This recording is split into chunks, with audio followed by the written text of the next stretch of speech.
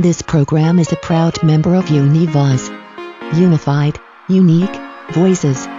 Learn more at univozpods.net. Hello, my name's Patrick, and I'm a Scream Queen. I'm a Scream Queen, and so are you!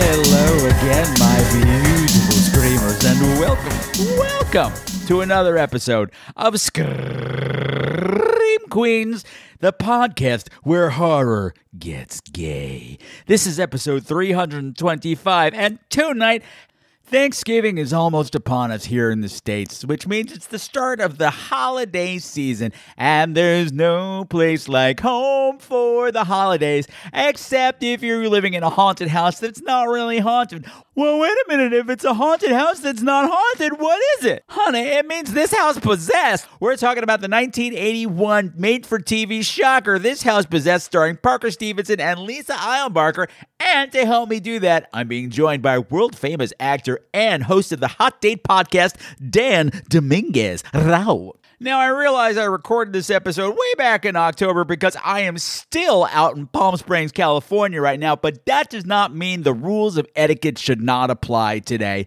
So, please allow me to introduce myself. My name is Patrick Walsh, and ever since 2010, I have been your personal guide through the weird and wonderful world of horror movies. But,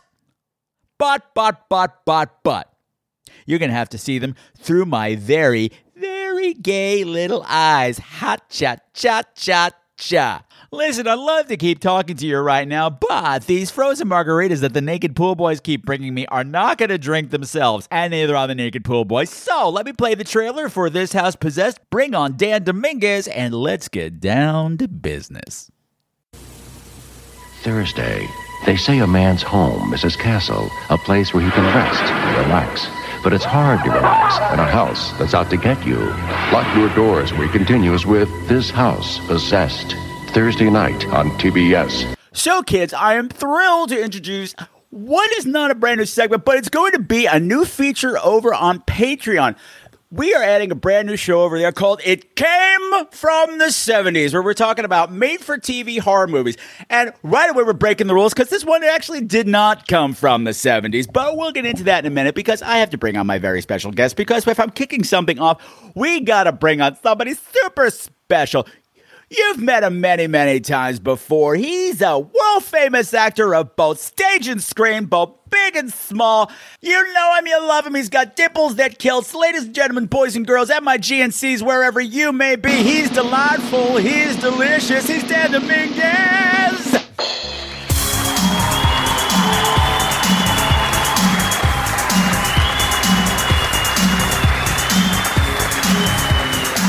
Oh, Patrick, this is why I love coming on your show. I always get a great build-up, and none of it is true, but I'll take it. And it's all downhill after that. They're like, so this is him? This is who he was singing about? Well, all right. Hi, Dan. Welcome back to the show. He's barely literate. What is Patrick talking about? Thank you, Patrick. I am so happy to be here, and I'm so happy to be here, especially in the month of October, Halloween month, and to talk about the thing we're going to talk about. Even though this is coming out in November, but yes, we are here on Halloween. Yeah, it's fine. Okay. No, it's fine. No, we're still dripping with Halloween pre. Oh boy. Pre-pumpkin. I'm still trying to decide right now if I want to wear a costume this year. I'm not sure. I realized I have in my wardrobe, like, random costumes. I have a Revolutionary War costume. What does that look like? I'm like, okay, that looks like Hamilton. What can I do with Hamilton? I'm like, you add a fruit hat, and I'm going to be Lynn Carmen Miranda. I love it, and he would love that, too. He would love that.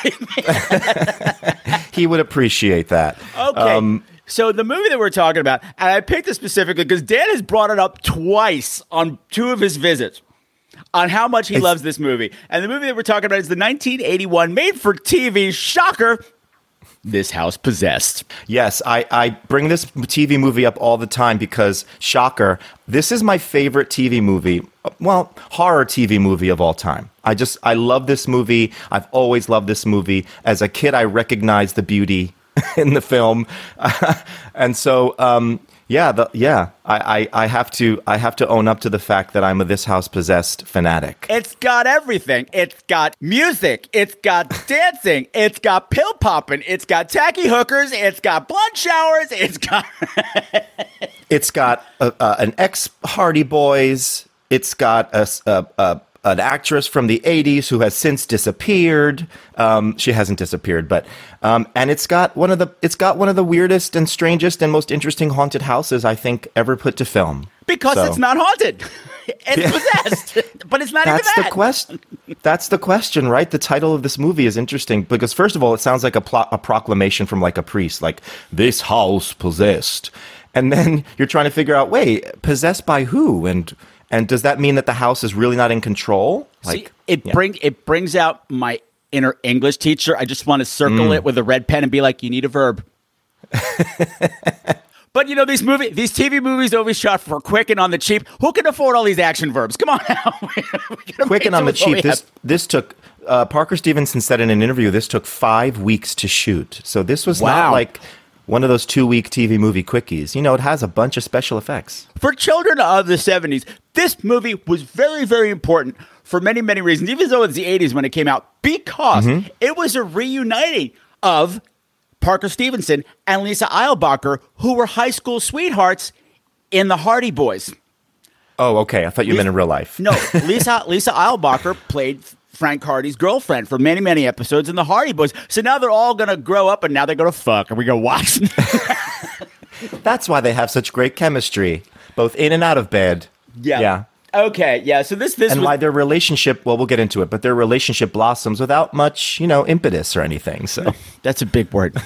That's a big word for 11 o'clock in the morning, Dan. Come on now. Sorry, no, but about you're right. that. You're right. I mean, better titles for the movie have written down. Better titles of the movie would have been House of Red Flags. Ooh. House of Indeterminate Powers. And Set Boundaries, Sheila! ! Which would be a musical. That one I would love.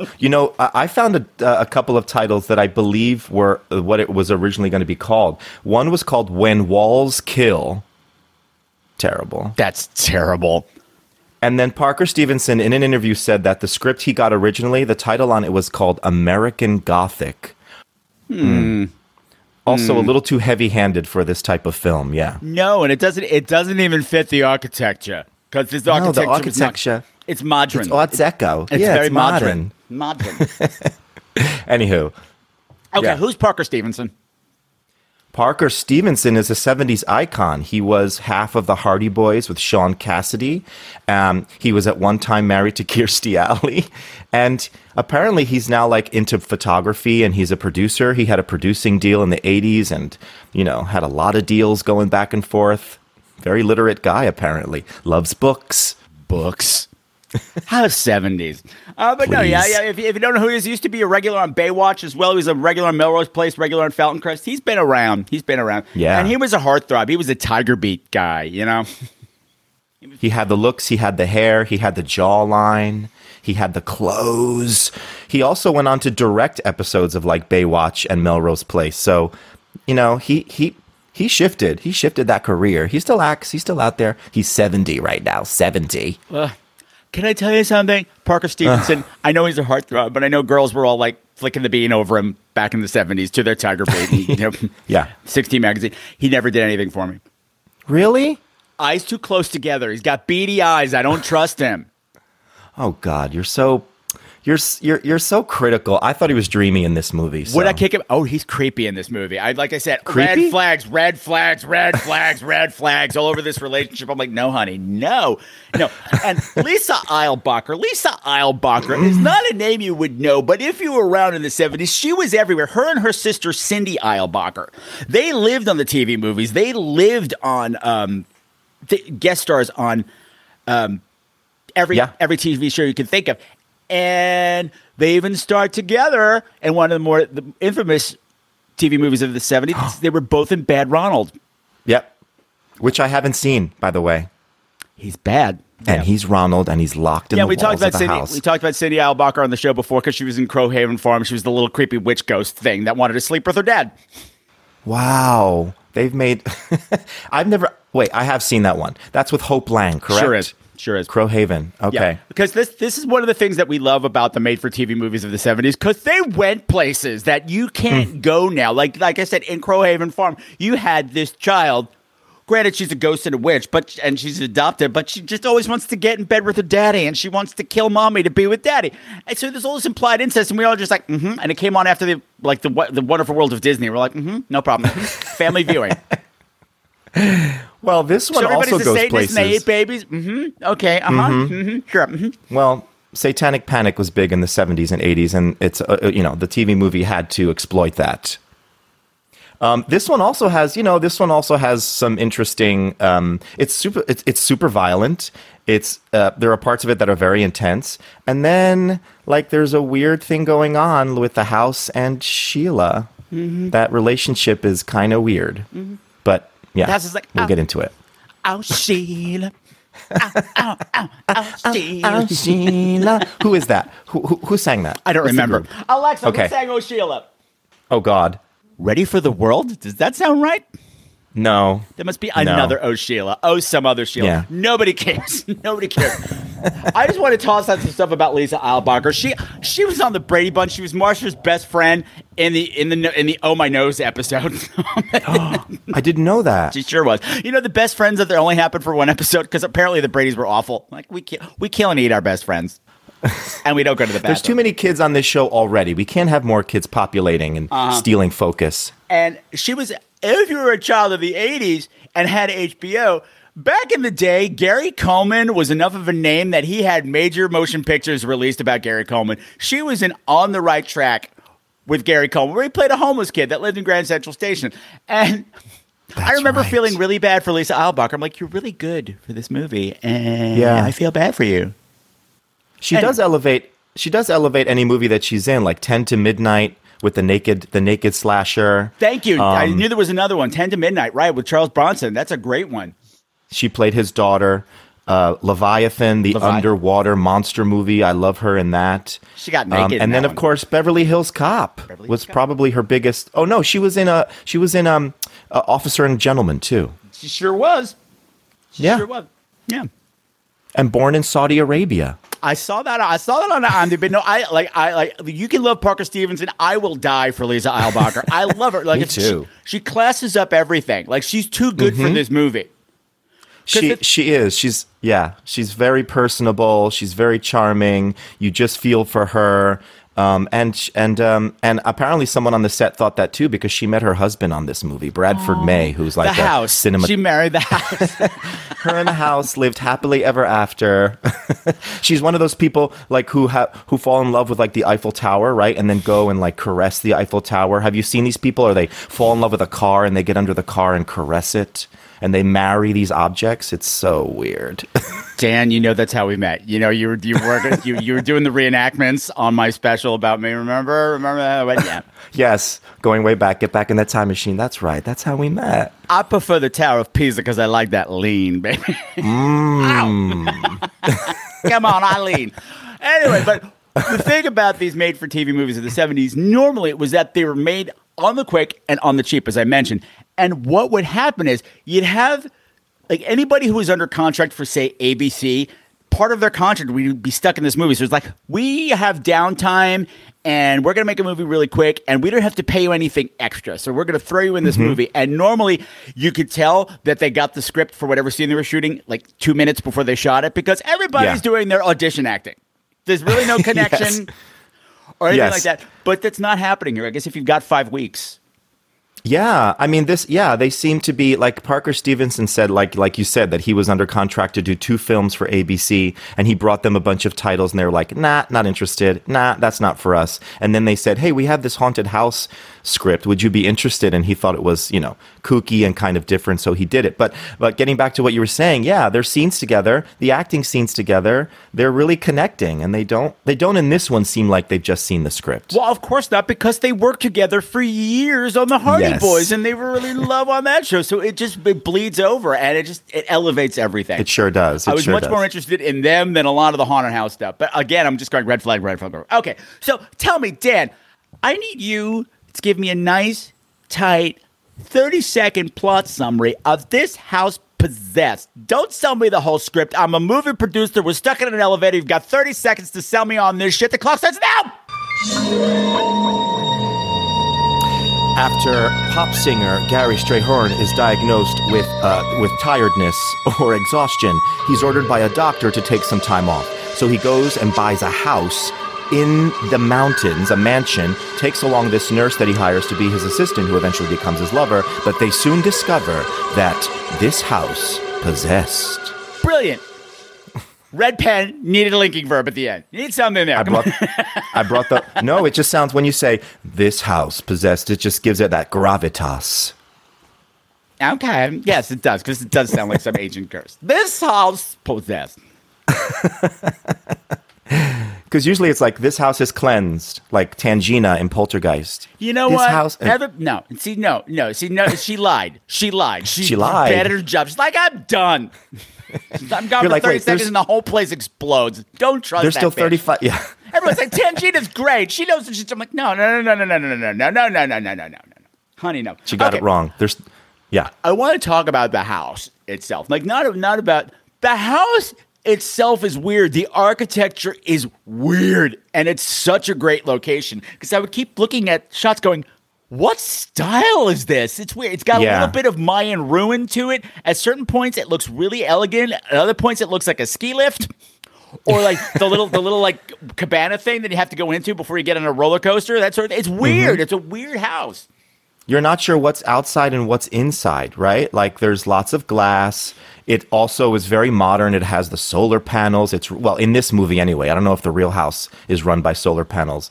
It's got the CCTV monitoring system. But yeah, you're right. Sometimes it's Gothic. It's got these big, thick columns. And then sometimes people are wandering around and you're thinking, wait, is she outside or is she inside? There's wind.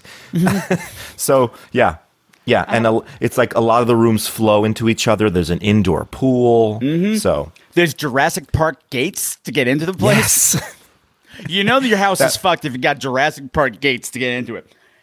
And that's you got wicker furniture inside. What's happening? No, what's happening? That's for your lanai, like on the Golden Girls. Thank you. You've got these enough wicker. Dan mentioned the video cameras. The whole place is run by a computer that was made in the 1950s, so it's huge. It's a huge computer. And it's so thorough, you never have to do any housework. What? No. The filter system is so strong, it cleans itself. I'm like, So if I spill something, it gets sucked up in the floor. I didn't get that. So there's no dust? There's no filter system, so there's no dust? Right. Or it's... If you track mud into the house or you have diarrhea on the floor, it just gets sucked into the vents. Gone. It does its own dishes. It don't cook, though. It don't cook. We learned that.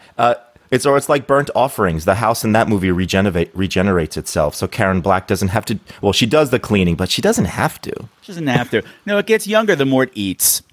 That's right. The more souls it takes. What I love too is that like I said, there's video cameras all over the place, and all of them are gigantic, and they look like Daleks from Doctor Who. Yeah, and they have these cameras. The red light that comes on, so you know the ghost or the house is watching. I keep saying ghost, but there's no real ghost in this because no one died in this house. No, well, it's the house itself. It's just the house. We'll get into all that. What all that means. Yeah. Okay. So the movie opens. What's happening in this opening scene, and who's in it?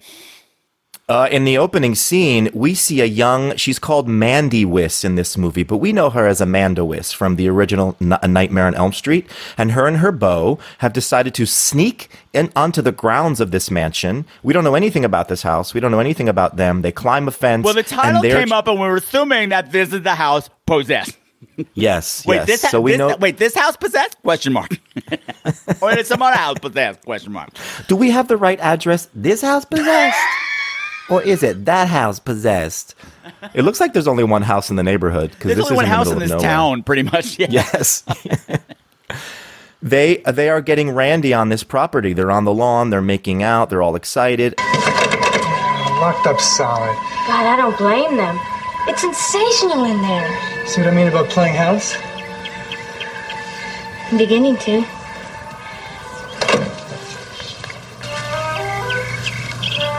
It's pretty nice out here.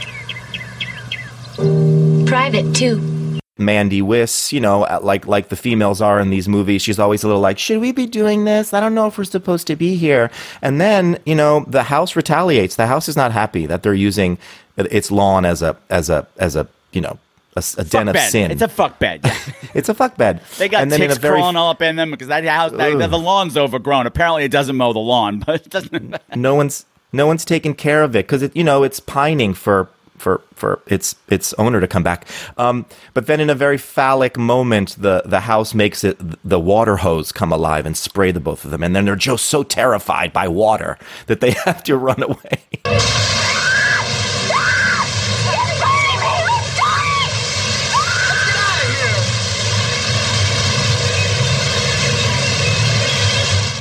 I was so happy to see Amanda Weiss in this. Or Weiss. Yes. I never know which it is.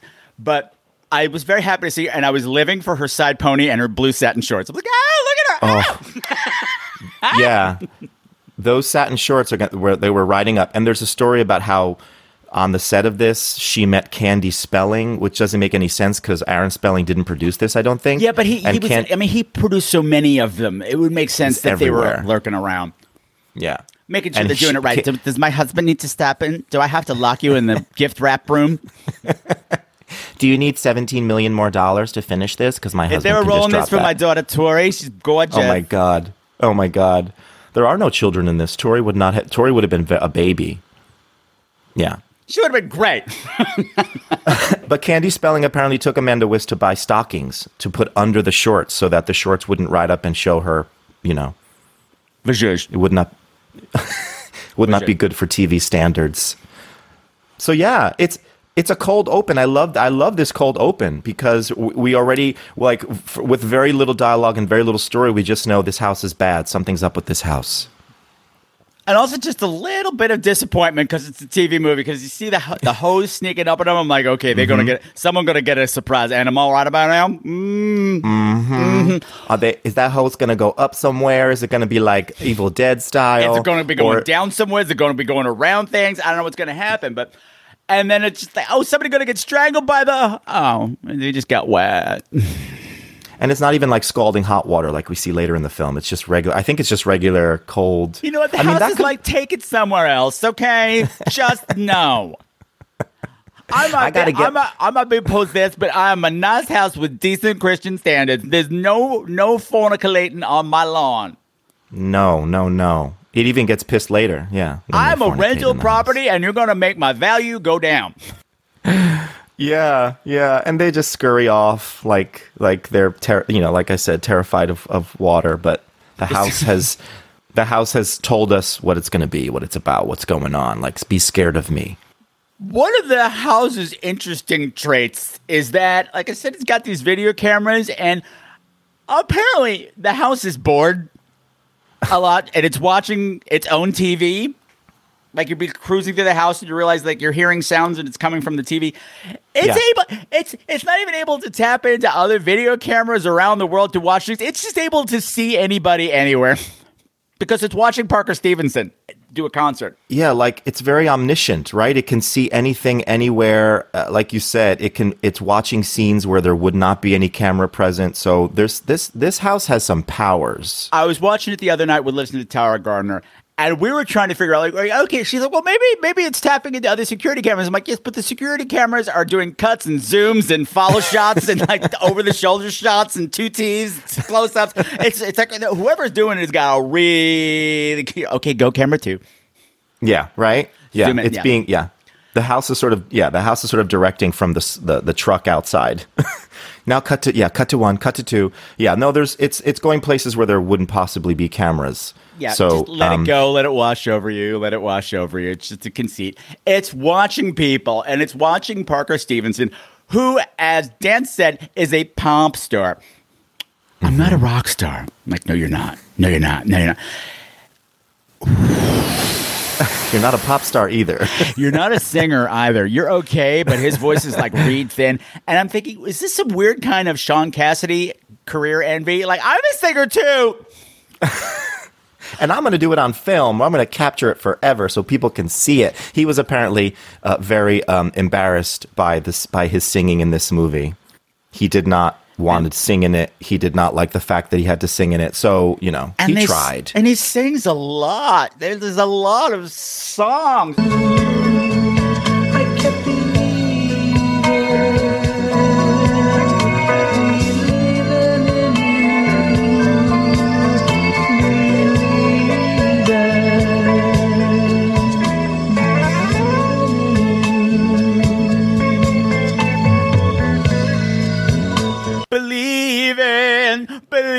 in you. The thing is, they wrote songs, but they only wrote like 3 lines of a song and made him repeat them 15 times. Believe in you. Believe it. I loved all of this because it's terrible. And he is wearing, like, his outfit is ridiculous. Like, his shirt is open to the navel. As Tara said, she's like, that is one deep V.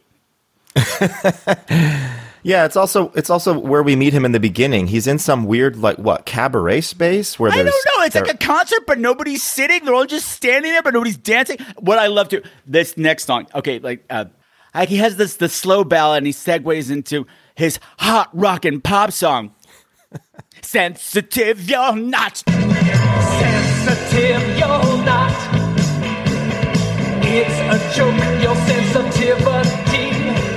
Sensitive, that's hot. You never once showed it to me. Yes. The possibility. Sensitive, you're hot. Which doesn't make any sense. Sensitive, No, you're it doesn't hot. at all. But I loved all this because they keep panning the crowd, which is all like 30-something white women. Yep. Horny extras out there. They're all Like, why aren't they? Yeah. They're all gushing over Parker Stevenson. But what I love, there's a tracking shot where they're panning across the faces of these horny extras, and all 4 of them have the exact same face on. Now, this is a visual thing, so I'm going to have to walk you through this. I had a friend who I haven't seen in 1,000 years, but he was a performer, and he spent years working at the Grand Ole Opry. The Grand Ole Opry is so big. How big is it? It's so big that if you're on stage and you're smiling like a normal person, Yeah. you can't read it in the house. So they have to adopt what they call the Grand Ole Opry smile, which is uppers and lowers, but you also have to part your teeth too. That's terrifying. So your mouth is open with these frozen smile with your eyes too big because that's what happened. All 4 of the women have them. They are so horny. They're like, oh yeah, Parker, I got a deep V for you too, honey. I remember you from TV's Hardy Boys. I'm gonna throw my next step was throwing. But it's funny that none of them are like rushing him and ripping off his clothes, and they're all they're crazy. They're crazy into him, but they're all very sedate. That's in a way. because they're extras and they're not allowed to. Because there comes a point in the middle of the song, it's like, sensitive, you're not. I know, and he passes out. Nobody moves. Nobody moves. Nobody comes Don't down. help One him. guy comes to help. Slim Pickens runs out to help him. Nobody else. Why? Because they're extras. Just everybody's Right. Don't touch the star. Don't get near the you star. fuckers, you stay behind the line. Stay behind the line. You're concerned, but you're not going to run up and help him because he has to stay ill because that's what the house wants. Right. And this was another thing I'm going, did the house make him sick? Mm-hmm. I guess so, because this is also a misdirect, because you're thinking the house is obsessed with Parker Stevenson, but it's not. Yeah. It's all an elaborate plot to get Lisa Eilbacher, who's a nurse, and you know she's a nurse because she wears a paper hat. Oh my God, the paper hat is so, nurses. Yeah. She's so cute in it, though. She really works that hat. And She's adorable. She can do no wrong. Yeah. She can do no wrong. I love her. I love her. Are you listening, Lisa? We want you back. We want you back. Get yourself a series. Come back to TV. Make that cameo in movies. Come on. This house possessed 2. TOO. So it's a completely different mansion somewhere. I'm up for it. Yeah. So yeah, apparently he's been touring so much, he's had a nervous breakdown or is just dizzy or gets headaches. It depends. Depends. Well, Apparently. yeah, this is before every celebrity was exhausted. Remember, like every celebrity is diagnosed with exhaustion, and they have to, like Kim Kardashian, she's exhausted, and so this was before that was that was hip, I guess. And one of the symptoms of exhaustion is having no septum anymore because you burned it out with cocaine. It causes exhaustion. You don't breathe properly. Anyway, yeah, but no, yeah. There are several like intimations, like there's a doctor that says, "Are you sure he's not on something? Is he on coke or heroin?" And so there's several drug references in this. Yes, and then there's several conversations about how straight he is. You must be his manager. Yeah, What's he into? Coke? Heroin? Pills? nothing. The boy don't use anything. Shoot, everybody in the business knows that. Hey, look, man. I'm a doctor, not a cop. So spare me the magazine interview. Hey, listen, Doc. I don't give a darn if you're J. Edgar Hoover or Albert Schweitzer. The kid's straight. Okay. Don't get frosted. Just something I have to know. He's totally straight. No. He's so straight. Because I'm the straightest pop star ever. The management has asked that you not blow your smoke towards the stage because it's in my contract that the band has to work straight. It's okay. You can blow it towards the back. Security doesn't like to work straight. what? Okay, so getting into this, there's a one scene doctor who delivers his diagnosis to his manager, Slim Pickens. I thought it was like maybe a nod to Colonel Parker and Elvis, although I read that Colonel Parker was like Dutch. I thought he was from Kentucky or something, but he's actually from... Well, Slim Pickens is serving Colonel Sanders in this outfit. He totally is. That's I true. thought the same Elvis thing as well. But That's true.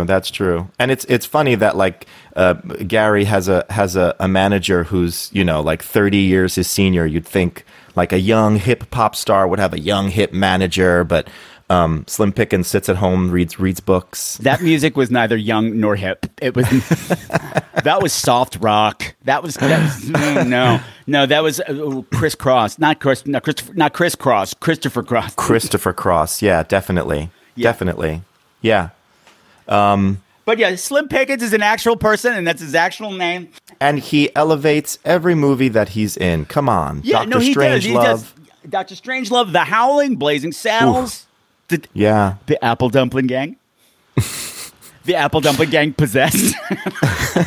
He doesn't have to play a character. He is a character. He just steps on screen. He's got that accent, and you're like, oh, it's like Lisa Albacher. You're like, oh, this makes me feel good. This puts me in a good Slim Pickens. You just want to hug him. You know he's what? like He's like Dolly Parton. He doesn't have to act. He just shows up. Dolly Parton shows up in movies, and he's just Dolly Parton, and that's all you need. Yeah. Exactly. And he's fun in this one too because he really cares about Gary. He does. He doesn't how straight he is. Gary seems to be his only client. So I just want he to has toss out. Yes, that too. But I just want to toss out the doctor is David Paymer. David Paymer is not a name you recognize. He's in everything and still is working. He's like one of these characters. Like he's one of those, when you hear people say like, oh, to make it in Hollywood, you really have to be gorgeous and, have a great body. This guy's got a character face. And I'm scrolling through his IMDb and my finger's getting tired from scrolling. I feel like I've been scrolling for 10 minutes and I realize I'm at 2012. Like I've gone back like 8 years and there's been 150 credits. This guy, as soon as you saw his face, be like, oh, that guy. And an Oscar nominee, right? Wasn't he nominated for like Mr. Saturday Night or something? Yeah. Or Yeah. some movie? Yeah. The great thing about 70s movies too is that every once in a while there'll be someone that became famous later who pops up in it. I mean, there's a couple in this one. Should we say them? There's Barry Corbin, who turns up later. There's Philip Baker Hall in a really tiny role. Blink and you miss him. So. Yeah, well, Barry Corbin, he popped up as the police detective, and I went, oh, that guy. Yeah. Because he's one of those guys. He's that guy. Nobody knows his name, but he works all the time. Northern Exposure. Dead and Buried. What's the story? Like, how does Lisa Eilbacher go from being a nurse in a paper hat in a hospital to becoming a private masseuse sex object cook maid She does become everything to him. Yeah. I mean, that's one of the things about this movie is that they sort of come together and there's not a lot of buildup. I mean, they flirt a little bit in the hospital. She's taking care of him. And then he's ordered to take some time off and needs a nurse to watch over him to make sure he doesn't faint again. And he just offers her the job. And she says she needs the money. Because he gets headache. You want the job? What? To be my private nurse for a couple of weeks. Gary, you just can't ask her to. Why not? She's a nurse. She gives massages. You've got vacation time coming, don't you? Well, yeah. Well, this will be it. Look, I won't work you too hard, and I'll overpay you like crazy. You're serious. Yes. Well, I could use the money. It's a deal. Yeah, it's a deal.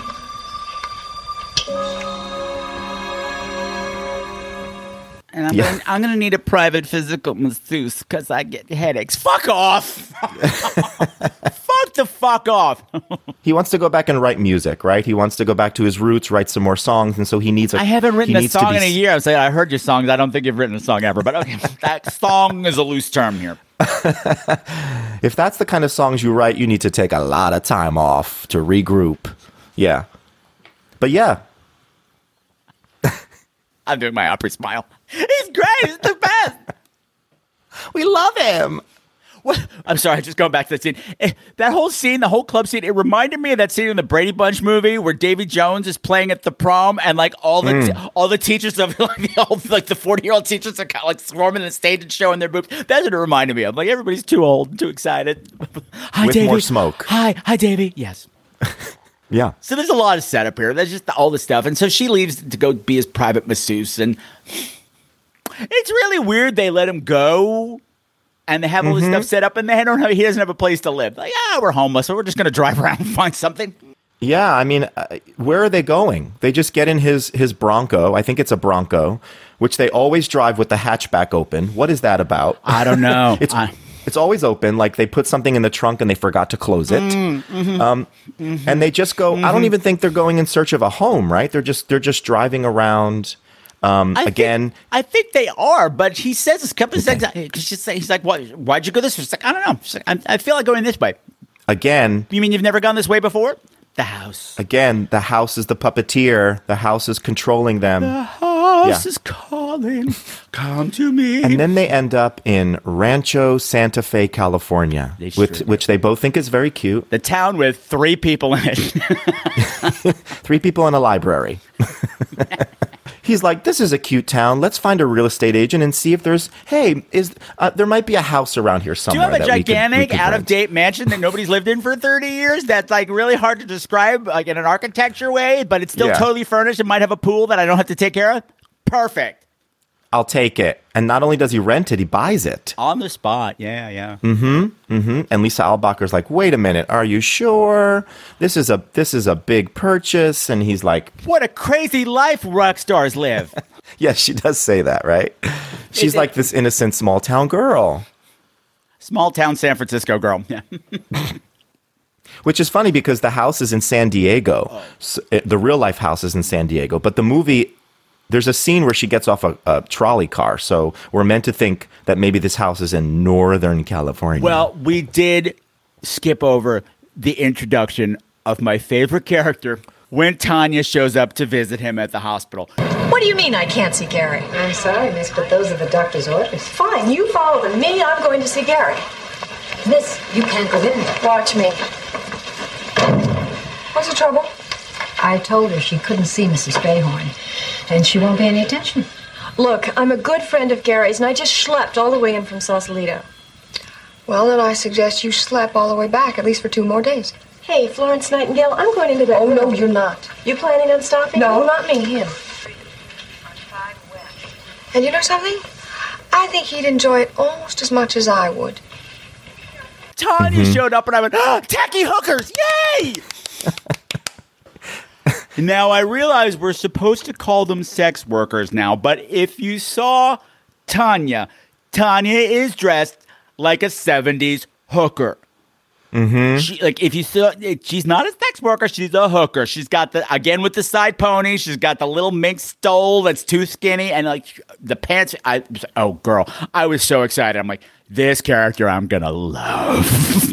And I do. Yeah, and also she's written to be sassy and strong, and she doesn't take guff from anybody, and she's kind of a bitch. She's a bitch to Sheila.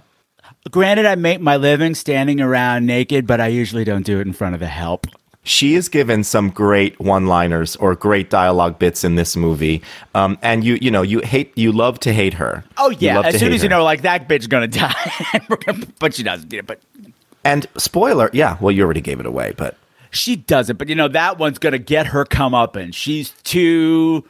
She needs to be punished. She's too free for primetime TV. You can't show up dressed like this and be this pushy. You can't be mean. You can't be mean to Lisa Eilbacher of all people. No, you gotta pay and just get away with it. Yeah, you gotta pay. But she is the only character in this movie who is mean to Lisa Eilbacher or not mean, but not everybody's mean to her. But everybody tries to get to Lisa Eilbacher and ends up not doing well. But Tanya survives. She does. A lot of this movie is just their budding relationship between Parker Stevenson and Lisa Eilbacher, and it's all screaming red flags because I'm going, Lisa Eilbacher, you are there to do a job. You're here as a professional. And she does not set boundaries. Like you're here to massage this motherfucker and be his nurse. But she winds up doing all like the housework, and she's supposed to be she has to be like, oh, I'm sorry, I'm not a good cook. I'm like, why are you expected to cook? You're the nurse. And they're spending all the night sipping brandy by candlelight. I'm going, honey, what are you doing? What are you doing? You have to be like, nope, sorry, I've got my set hours. I'm going to be in my room watching television. Thank you. No. There are a lot of scenes of them sitting in front of the fire talking. But yeah, you sort of forget that she's there to do a job, right? She forgets she's there to do a job because in the whole movie, when she gets to the house, you see her give him a massage once. She rubs his temples for 5 seconds. Okay, that's my job. That's my job. She does run to get his medication at one point. She's like, where's your medication? I didn't get it. Well, let me go to town and get your medication for you. And that's just an excuse for her to run into Joan Bennett. Margaret? No, I'm sorry. You must mean somebody else. Margaret. My name is Sheila. Why are you here? Why? I don't know what you're talking about. You shouldn't have come. No, you shouldn't have come. Joan Bennett. If you don't know who she is, first of all, I was shocked that her first movie credit was in 1917. She worked for 70 years in the film industry. If you don't know who she is, she was Madame Blanc in Suspiria. She was Flora Collins on Dark Shadows. Yeah. Yeah. And this was one of her last movies, I think, right? Her character's official name is Rag Lady. I said that's rude. Not even a bag lady. She's the Rag Lady.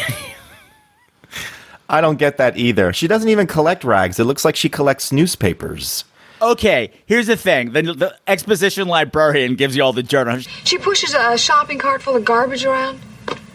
The Rag Lady. Oh, yes, she is the town eccentric. She lives out on Route 7 in a shack. It's all filled with all the garbage she's always picking up. She's, not all here. You know what I mean? Yeah. She stacks all that garbage in her house. And when you finally go to the Rag Lady's house, I'm like, this is the most carefully organized garbage. Yeah. And for a hoarder to have only one cat and all this organized garbage. Surprising. Everything is in neat little stacks. Yeah. Lisa Eilbacher, when she walks into it, spoiler, she ends up at the house for story purposes. She doesn't go, oh, God, the smell in here. Oh, it's terrible. She just walks into the house. It's fine. It's fine. So the Rag Lady must, keep it clean, except for the piles and piles of newspapers. She comes home and washes all that garbage, and then she puts it in neat stacks. Wipes it down, Febrezes it. Yeah, but she's the Rag Lady is the crazy Ralph of the movie.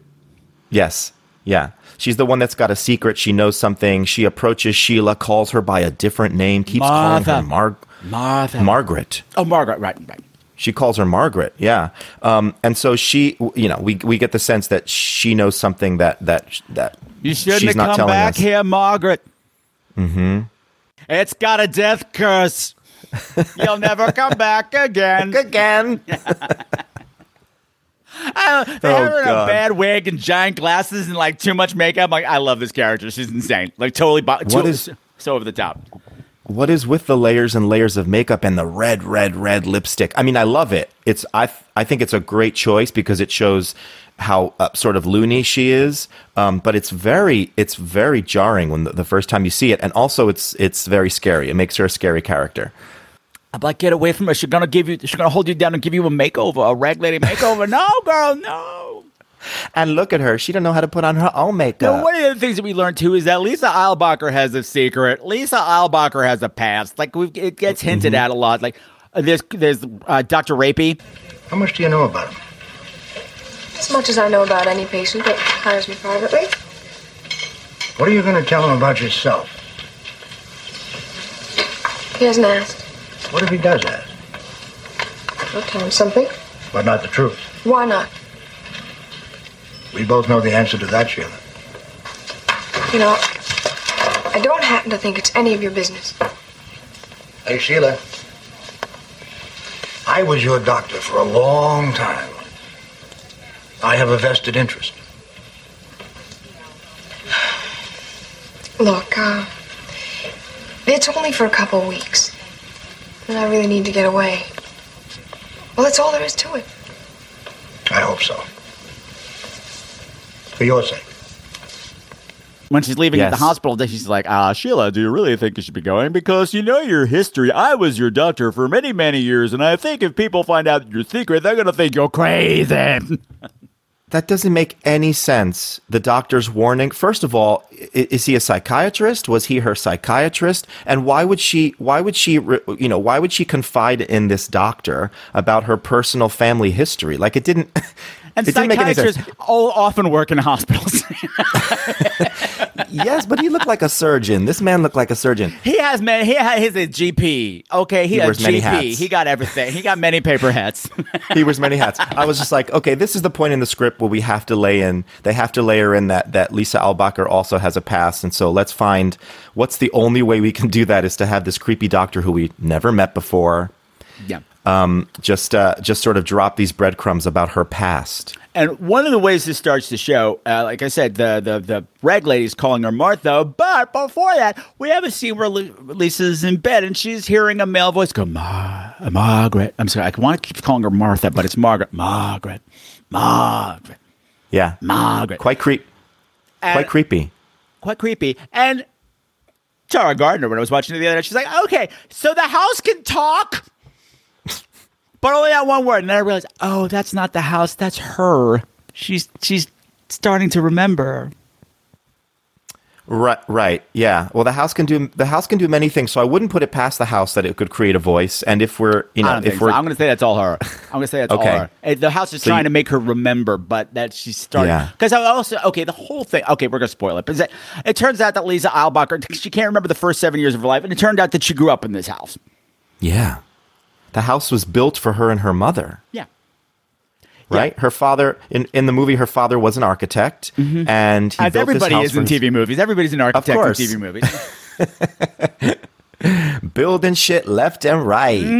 And he built this house for his wife and his daughter. And then, is this the story, right? He sensed something was going on with the house, that it was... As we learn eventually from the rag lady in the end, she's like, and you, little Margaret...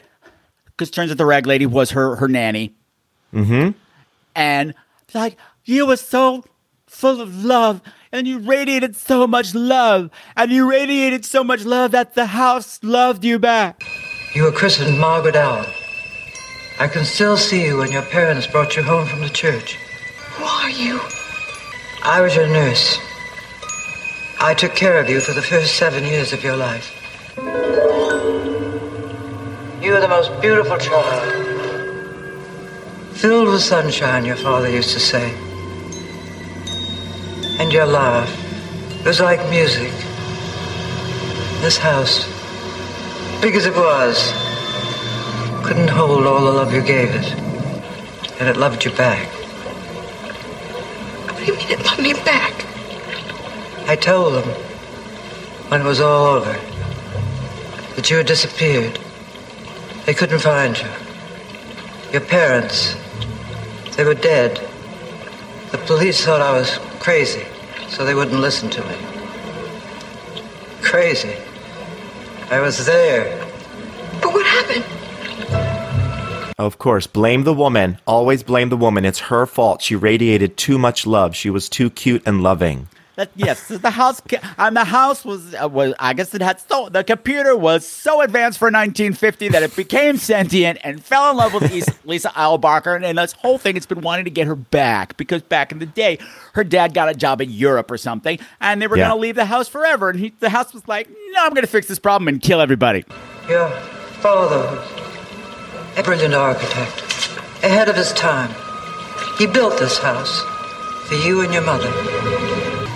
Another author came along, out of the country. It would have taken 3 years. He decided to take it, put the house up for sale. He was just picking up the phone to call a broker. And the house couldn't stand the thought of your leaving. So it decided to kill the people who were taking you away. This house loves you. They'll never let you go. Killed the parents, did not kill the nanny, apparently, because the nanny survived. So we could say that this house possessed by Margaret, like it's possessed by its love of Margaret. So maybe it is possessed. It's a love story after all. Okay, so we spoiled the whole movie, but that's okay. I mean, we're not going to go through the whole thing because we'll be here all night. But there are so many just wonderful, there's so many red flags with this relationship. And one of the parts that just made me went, good for her, my good for her moment. Yeah. Which is actually for the house.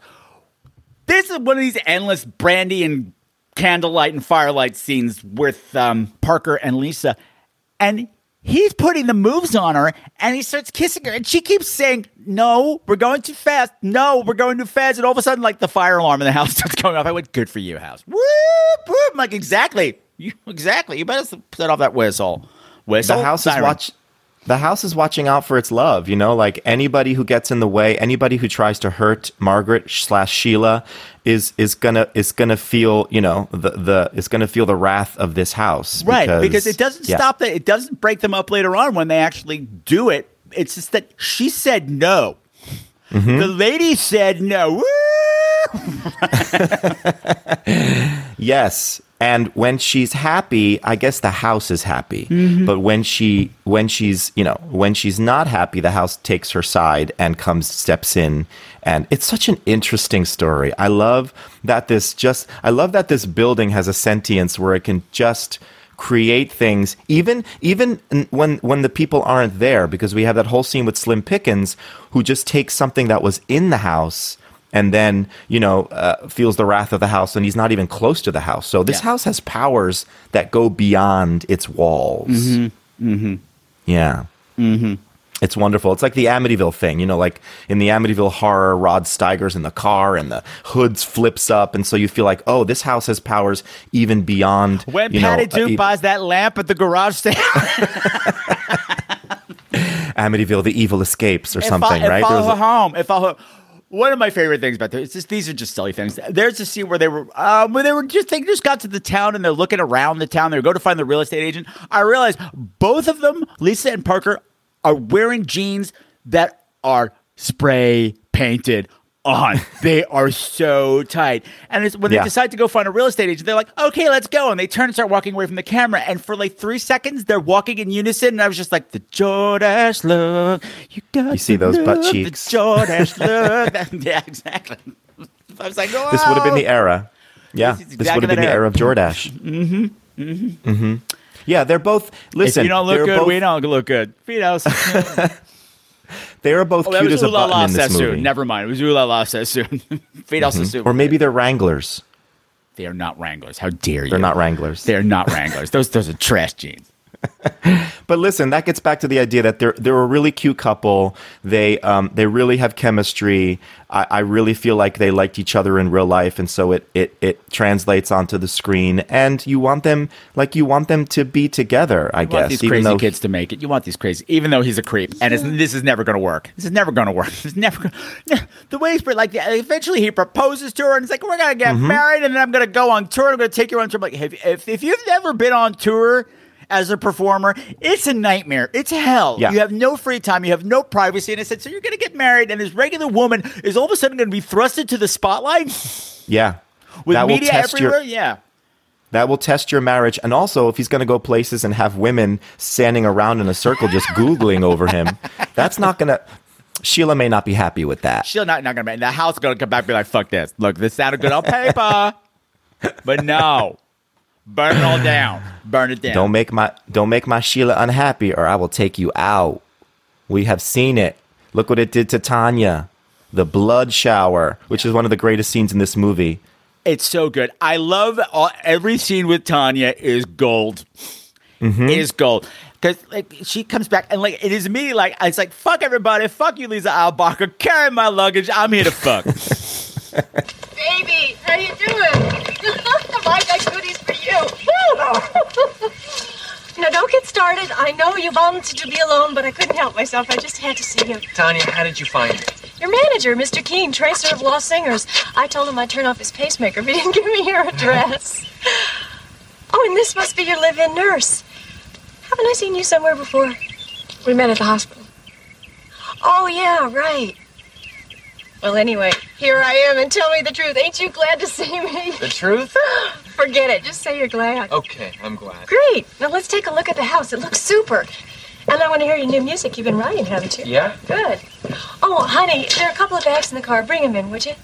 You're the help. She calls her the help. She sure does. Do you mind, sweetie? I mean, I know I make my living standing around half naked, but I don't like to do it in front of the help. Makes you carry your luggage so bad. And even little things. Like in this particular scene, you have Lisa Albacher puttering around in the house, and she's got this cute little yellow dress on, lemon yellow dress. And Tanya shows up in this hot hooker pantsuit that's the exact same shade of yellow. Tanya just knew. She just knew what was going to get under Sheila's skin. She's like, okay, you're all lemony but dowdy. I'm lemony, and I'm ready to pucker. I'm the fire. I'm the sun. And I got a side pony, and I'm popping pills. You think you had a side pony. She's a pill-popping hoe when I love her. She is. Like, she's watching him at the beginning, and she's just popping pills and drinking. We should say the actress's name, Shelley Smith, who is just like, she was all over the 70s and 80s, right? She's amazing. Shelley Smith, yeah. She was one of those visible people. Like, she was in all, like, one-offs on TV shows, like guest stars and stuff like that. And she was in National Lampoon's Class Reunion, which is a spoof of slasher movies. So... That's right. I forgot. I haven't seen that in years. I saw it once back in the day, and I didn't like it, and I haven't seen it since. But she's great. She's great in this. And she gets a great, even though she doesn't die, she gets a great, it's one of the most memorable moments of this movie. She gets the bloody shower scene, which is not like Carrie, different from Carrie. Is it a bloody shower scene, or is it a bloody steam? She keeps saying that. She's like, I want to go take a steam, and it's a shower. I'm like, because she says it a few times. Then Parker says, where's Shelley? Oh, she's taking a steam. I'm like, she's doing a what now? Is that 80s TV for pooping? I hope you have a bidet in there. This bidet possessed. Yeah, she's not steaming. She's taking a shower, and the house is not happy with her. So... Yeah, the water turns to blood, and she has a freak out. Oh, dear God!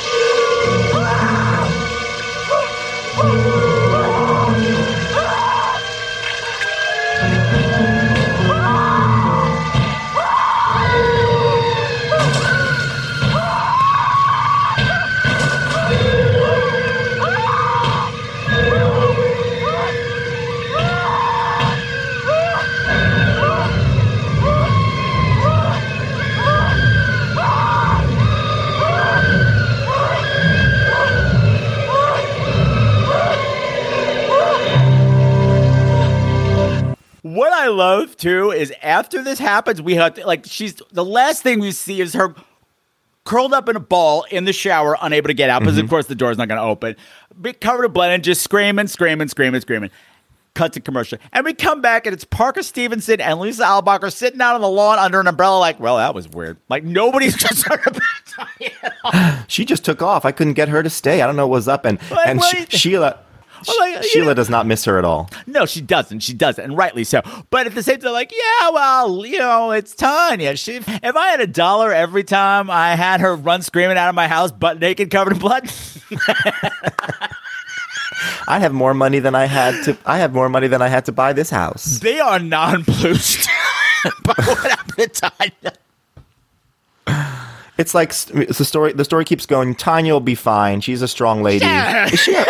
We're calling her a hooker. Is she a hooker? I thought she calls herself a model in this movie. Okay, model in quotes. She dresses.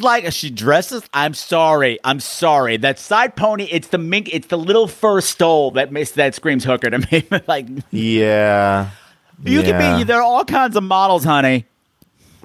She drives a nice car, though. She must do I'm sure well. lots of pornography stars drove some nice cars too. But no, she's 1981. Not a hooker, I'm sorry. The outfit, the attitude screamed Hollywood hooker. But even if she is a hooker, sex positive, good for her. Hey, am I shaming her for that? I love it about her. We love her. Own it. Yes. The term sex worker didn't exist at the time. We love a hooker Tanya. and I'm proud. That's right. This hoe possessed. She's got some of my favorite dialogue. It's the whole thing, like, and one of the things that makes me really question Parker Stevenson, because I think Parker Stevenson is gaslighting her, poor Lisa, a lot. She's like, there's nothing going on. Look, Tanya and I had a good thing going for a while. When I would get really down, she was always able to make me laugh. I'm glad to have her as a friend. But that's as far as it goes. The rest is over. It's still your song. There's nothing going on. Oh, Lisa and I, what we had is over. I'm like, for someone that it's over with, you were making out with her at that piano a lot. It was a very cruel thing to do, to have her stay and to have poor Lisa Albacher in her room listening to the two of them gallivanting around the piano. No wonder that house was pissed. I was pissed. And the whole time he's like, he's supposed to be writing a song. And this is me being stupid. Do you remember on Sesame Street?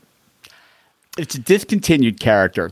This was really early on. They had a piano player Muppet who would always be trying to write nursery rhymes, but he'd get it wrong. He'd be like, twinkle, twinkle, little fish, hope I don't see you in a dish. No, that's not it. I'll never get it. Never. Parker Stevenson has 3 scenes with him banging his head on the piano. I'm like, it's that Muppet. I'm old. I think the house is keeping him from writing. But he's writing his song, but he's like, oh, do you like my song? Lisa's like, yeah, I love it. She's like, maybe it could be our song. The song sounded wonderful. If you get me those pills, maybe I'll be able to finish it. And then maybe it'll be my song? Our song. And they're like, oh, that's so sweet. And then he plays it for Tanya. And Lisa Albacher has to listen to them canoodling to their song, her song, our song, their song. It was our song, it was his song, but it's all over. Please, mister, please. He does say the next day, that is still your song. Oh, Don't fuck worry. you. Fuck you. You played me like a song. When things went wrong, you played me like a song. Sometimes it seemed our love was slightly off key. It never got to be what I wanted it to be. What was a fool like me supposed to do when I was just a song to you? You played me like a song. When things went wrong, you played me like a song. When things went wrong, this is a breakup song, and it's our song? What are you talking about? You're being gaslit, Lisa Albacher. What the fuck? But yeah, Tanya has one of my favorite exchanges here, where she's popping her pills, swinging her head around, and she sits down next to him on the bench. She's like, now, why didn't you remind me how good you play? I thought that's what I was doing. Oh, not the piano, baby. Not the piano. Not the piano, honey. Not the piano. And then sticks your tongue down his throat, but they're not doing anything. They're not doing anything. No, of course not. Blood shower. Blood shower. Get to the blood shower. She also says earlier when she arrives, Lisa Albacher, being kind to her, says, hey, I'll get you some towels and I'll bring them into this room. And she's like, oh, I'm not sleeping in this room, honey. Mm-hmm. So Parker, you saw my eye. I don't know, Parker Stevenson. He's playing both sides. Yeah, he is. She's she getting gaslit. She's getting gaslit, and I don't like that. There was a point in this movie where I thought that house is going to take Parker out because Parker is not being kind to her. But no, he played her like a song. That's what's going on there. Write that song, Gary Strayhorn. I need to talk about Madam Librarian exposition. Please. All of this stuff is great.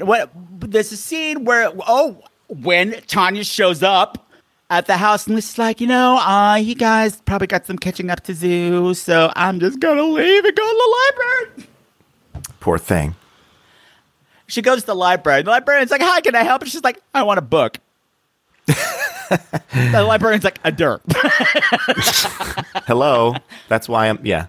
But no, it's the librarians, it's all the exposition. Oh, you're filling out the library card up. Oh, you're staying at Briarcliff. Oh, that house. Haven't seen you around before. Oh, that's because I've only been here a few days. Oh, Briarcliff. You live in that modern house. How'd you like it? Oh, it's beautiful. Yeah, it's nice. I was out there once. It's not exactly to my taste, but if you like that kind of stuff, it certainly wasn't what I expected. How do you mean? Well, there's stories. Years ago, trouble out there, people dying like that. Nothing more specific? Mm-mm. I always meant to go look it up in the town newspaper. Maybe write something about it for the Reader's Digest. Hey, if I find anything out about it, I'd be happy to call you. Oh, hey, thanks. I'd kind of like to know about the history of the house. Well, it's one of the few interesting things in this town. Nothing much happens around here. I heard that house possessed. Yeah, she's the other character. Besides the crazy Ralph character, you always need the character who knows a little bit about the history of the house and has to bring that information to our lead character. Or try to anyway. Try to anyway. She's the sacrificial lamb, poor little librarian. But I got so excited because the librarian's like, well, I'm sure we have some stuff here in the files about the history of that house. And I'm going, microfiche. Can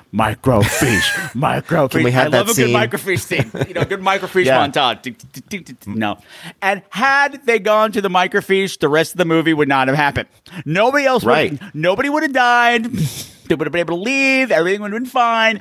But no, they didn't go to the microfiche. We had to trust paper. Lisa Albacher would have found a picture of herself as a child in the microfiche and be like, oh shit, we need to leave this place right now. Mm-hmm. It's not like Margot Kidder. Margot Kidder in Amityville Horror goes to the microfiche and that's how she discovers everything. But we don't have any, this is a small town. Rancho Santa Fe may not have a microfiche machine. They haven't gotten a chance to put all the information on microfiche, so we don't get that scene. I just need you to know, dear listener, that every time Dan says microfiche, she's doing little knob twisty things with his hands, and it's making me very happy. Microfiche! Microfiche. Hey, listen, I'm old enough to remember going to the library and looking up things on microfiche. Me too. Yeah. It's good time. But we don't have it. We don't have it because we have to put this actress, Kay Kalin, who's the librarian, into a sticky predicament. Which for me as a kid was one of the most shocking scenes of this movie, and I just loved it because it was, well, should we get into it? We should get into it because you don't introduce Jurassic Park gates in Act 1 of your movie if somebody ain't going to get crushed in them. That's in right. Act 3. That's right. And the gates don't open out. They come together. Yeah. So there's crushing potential there. Someone going to get pinched. That's right. And not in a good way. No, my nipple.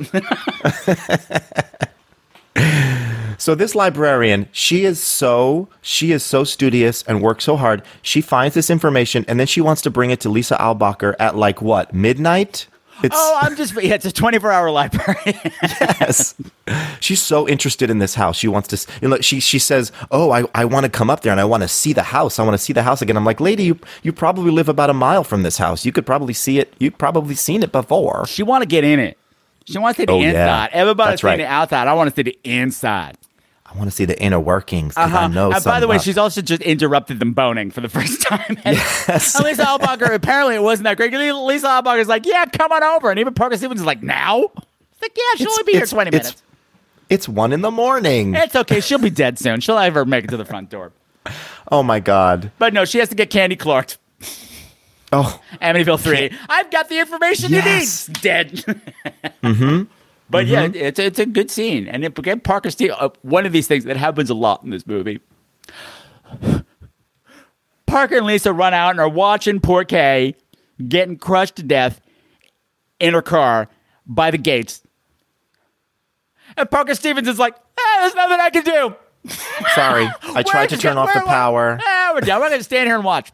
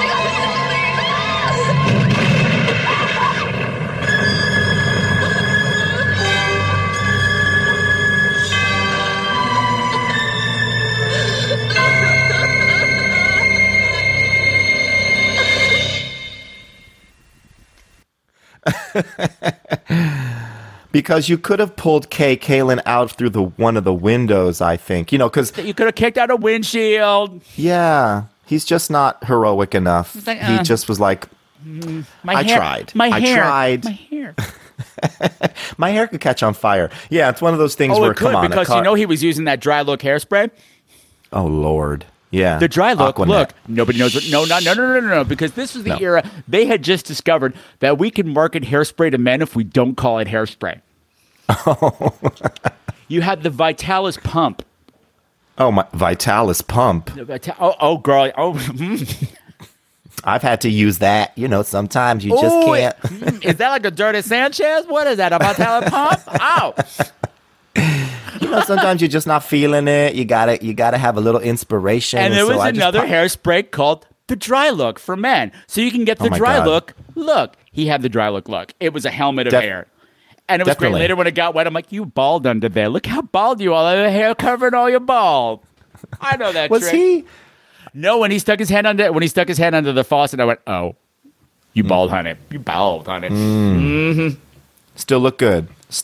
He looks good with wet hair. Raggedy red hair, trying to save. I wouldn't kick him out of bed for eating Lisa Albacher. Crumbs. Anyway, she gets crushed in the gate, Kaylin. And the thing that's so shocking is that the camera keeps cutting back to her screaming in terror. And she's got to scream. She's got a great scream. She's not doing TV movie. Oh. No, she doing your horror movie screaming. And then the car blow up. Yeah, a spark catches fire and blows up, and we see the charred remains of the gate the next day. Slim Pickens comes over. He's like, "What happened to your gate?" And Gary's like, "I'll tell you later." Did your barbecue? You have a problem with your barbecue? But again, even though the police are investigating, everybody is super nonplussed. Like, they're not, let's stay somewhere else tonight. Let's take the gates out. There's no media.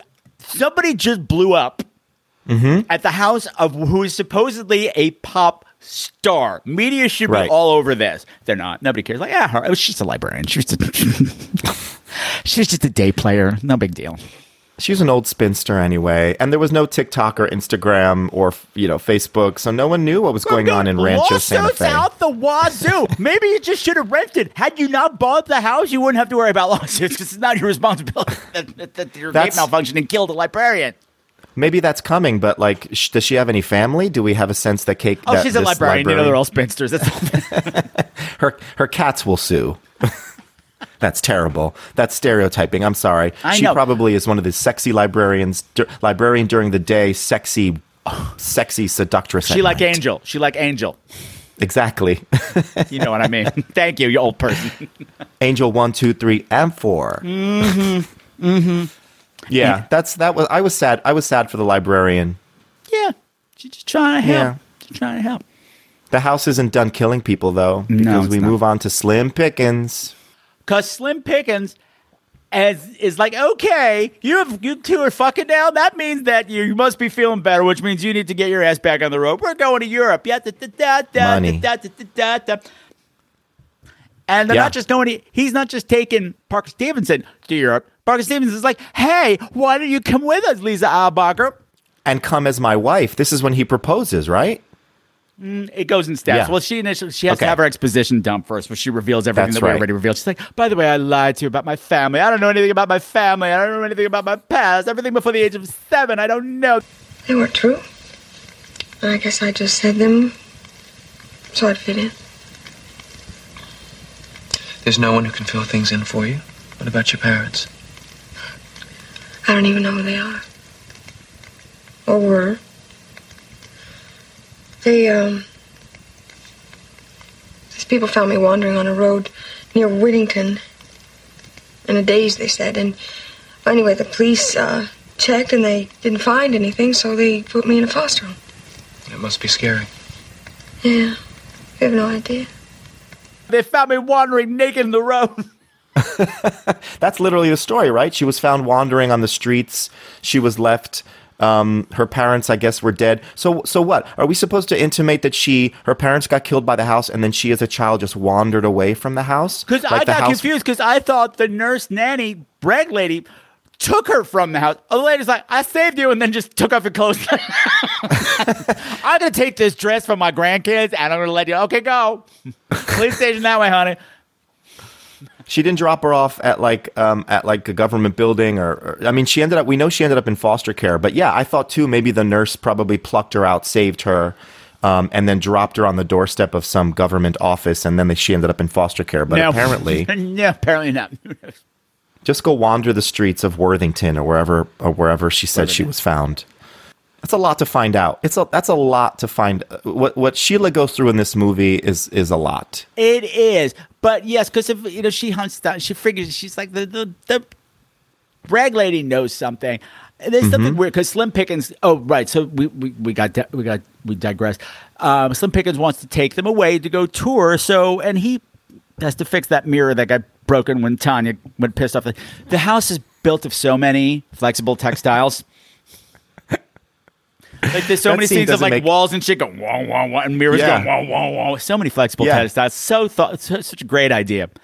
It's the funny thing is that of all the things Gary has to worry about, he's worried about this mirror with a crack in it. He's like, listen, we need to take care of this mirror with a crack in it. Stat, can you do something about that, Slim Pickens? And Slim Pickens is like, yeah, I know a glazier in town who could fix that. It's like suddenly the mirror becomes. It's like the other thing about this movie is that the setup for a lot of the set pieces is so random. It's like, let me just take this mirror and fix it for you. We've only got an hour and a half, and we have this great idea. We just got to get them there as quickly as possible, and let's just move it along. They're TV movie audiences. No one will be watching this in 40 years. Exactly. Dissecting it. It's going to air once, and it's going to air again over the summer, and then everybody's going to forget about it. Well, frankly, this movie is like, you can't get this movie anywhere else except watching it on YouTube, so it hasn't gotten a lot of love over the years, but well, it's probably the rights for those songs, which is so expensive.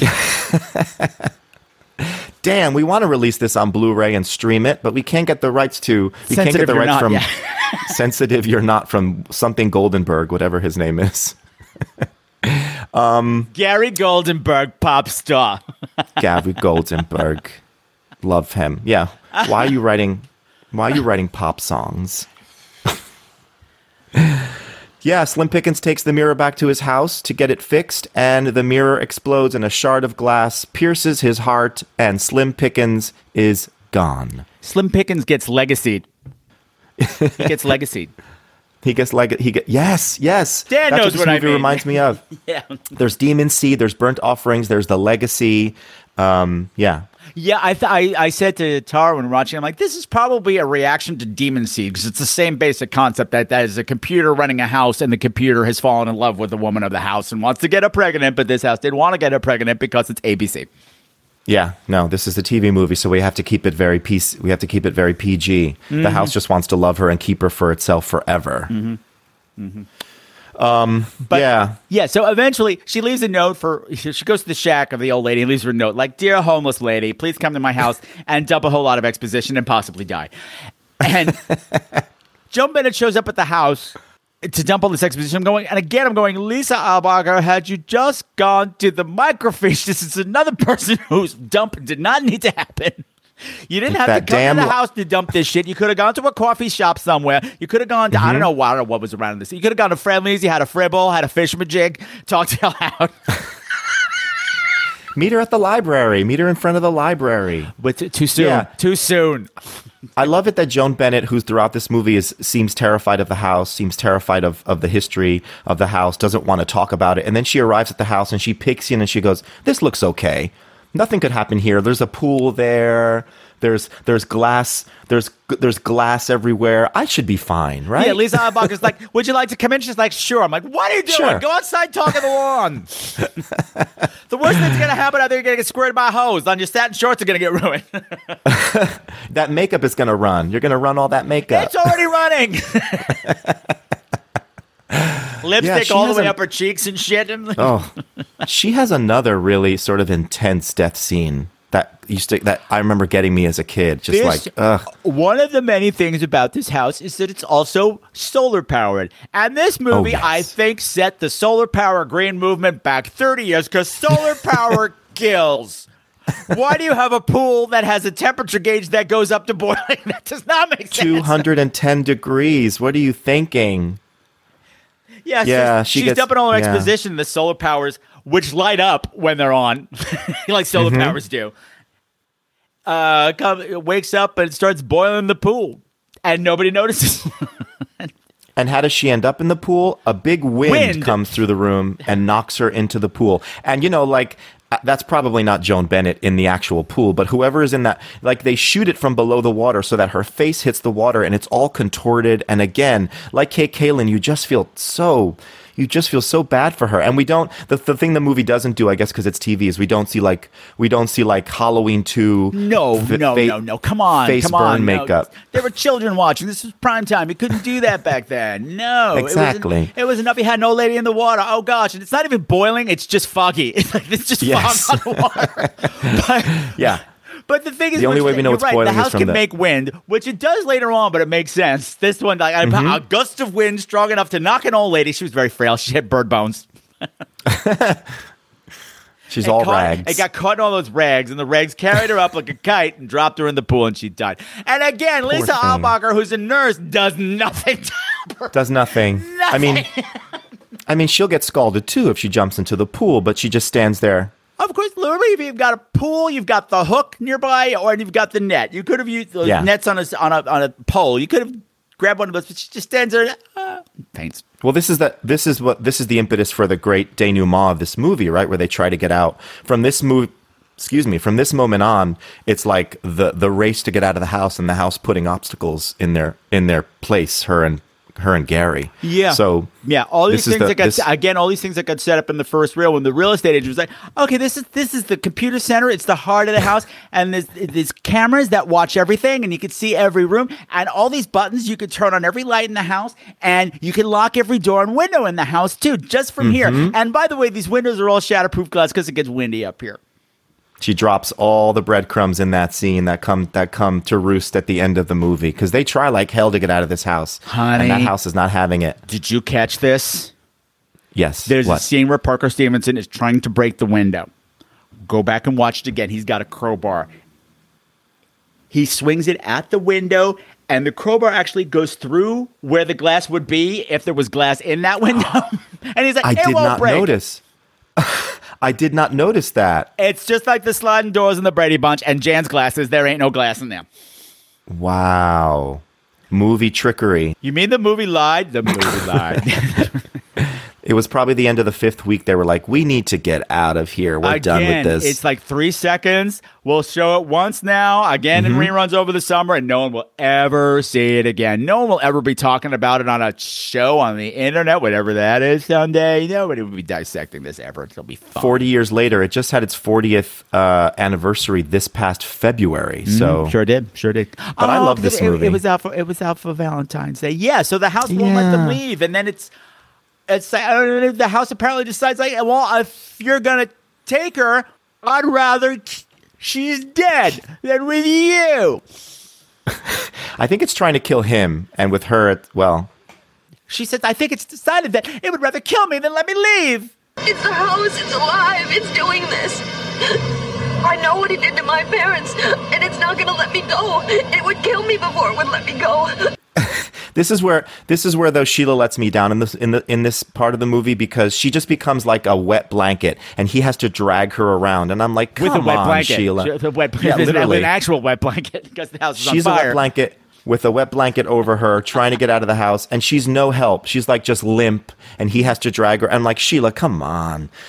Aren't you watching the slashers of this period? The final girl always like rouses and fights. Do they though? This is early. Maybe. Early. Like up until like Chris and Friday the 13th Part 3, girls didn't fight back until they were absolutely cornered. They ran and they hid, and they had to be rescued by a guy.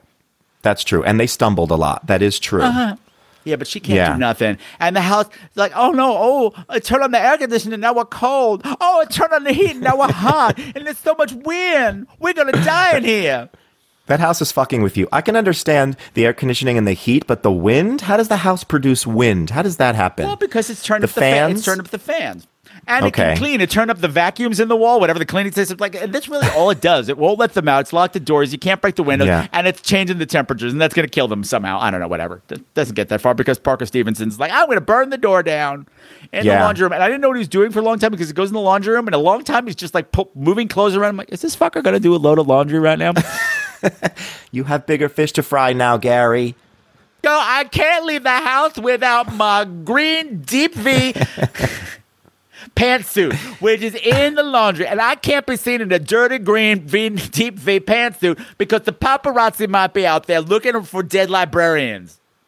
And dead librarians, dead managers, they see my house is on fire. They're going to come to Rancho Santa Fe and be outside, and they can get through the gate because the gate is burned down. No one fixed the gate. Oh, but no, the gate is not burned down because they can't get out of the gate either, which is all of a sudden fixed again, and then he got hosed.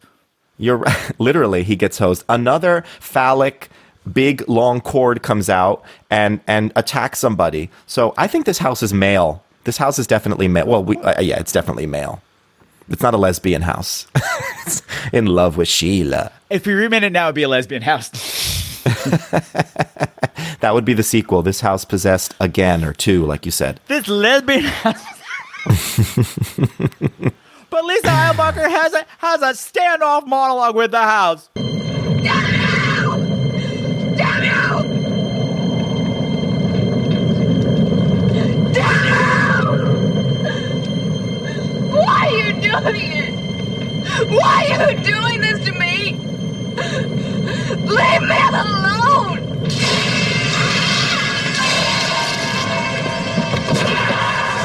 Sheila!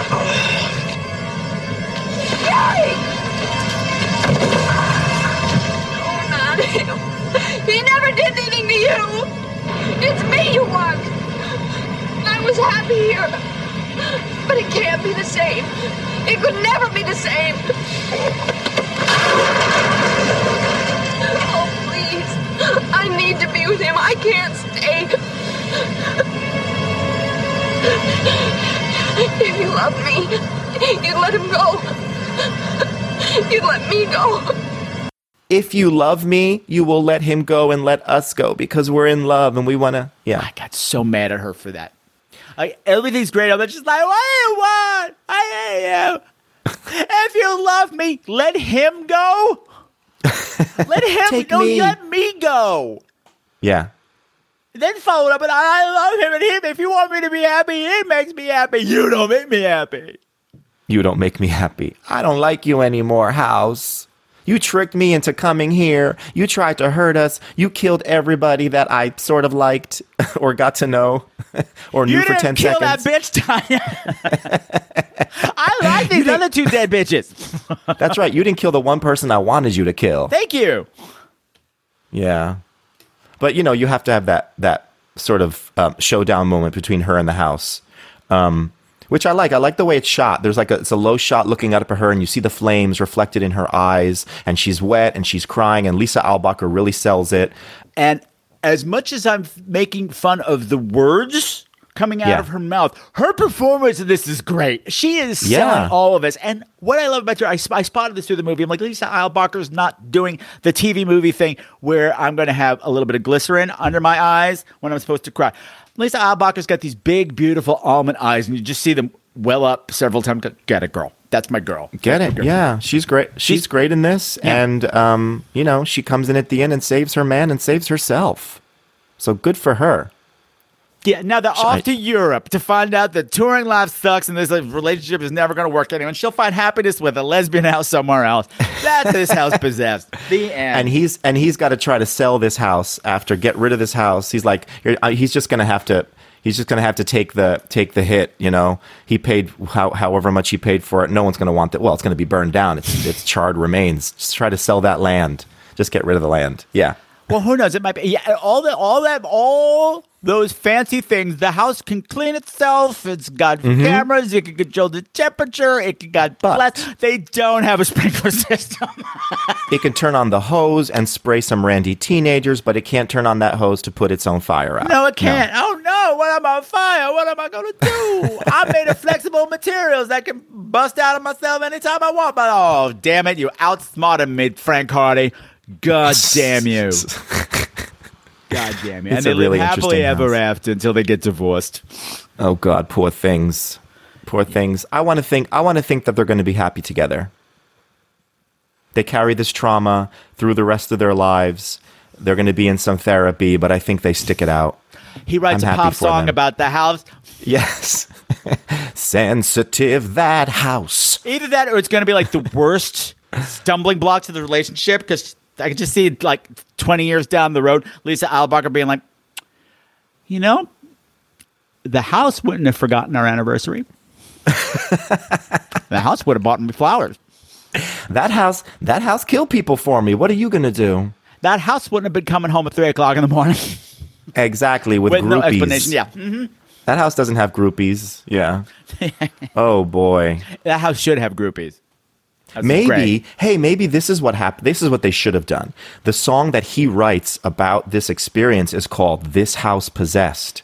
So that at the end of the movie, we cut to the tour and he's like, thank you for coming, everybody. I want to sing you my last song. This is a song that, you know, for Sheila, This House Possessed. And then the title means something. How about that?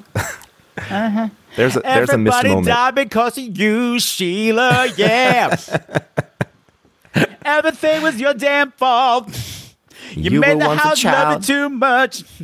Right? And it's like in those movies where you're like, what does the title of that movie mean? And then someone writes a book and they call it the title of the movie or something. That's what they should have done. This house possessed. Anyway, we're making fun of it, but I love this. The windows were unbreakable. You never have to dust it. The pool cleans itself. Oh, boy. Yes, so this was one of the last gasps of the made-for-TV horror movies. They all kind of went downhill after this. Yeah, we got into TV miniseries, I feel like, after this. But there were some gems. Like this is a gem. Like I said, my favorite of all time. There's also a movie called The Babysitter with Stephanie Zimbalist that I love. And Don't Go Patty to Sleep. Duke, yeah. And Patty Duke and William Shatner. We should do that one, The Babysitter. That's a fun one. Yeah, there's a few, but I mean, when they were coming out like every month like in the 70s and were really tacky, that era had gone. And the really last gasp, as far as I'm concerned, was Don't Go to Sleep. Oh, 1985, which is Valerie Harper, mean movie. Oh, 1983. All her children one by one get murdered, right? Oh, Isn't that the one yeah. with it? Yeah, but this was in a sweet spot. I want to say the reason I love this movie is because I was a huge fan of The Shining around this time. And so anything with haunted houses, but I was also a fan of slashers, and this had a slasher element. So I just feel like that's why I was drawn to this, because it had sort of elements of both of those things that I was steeped in at this time. You know, I was a young horror fan and didn't have access, wasn't being taken to movies because I was still young and didn't have a VCR yet. Well, so right. Well, these movies were gateways for all of us kids at that. Absolutely. They were events.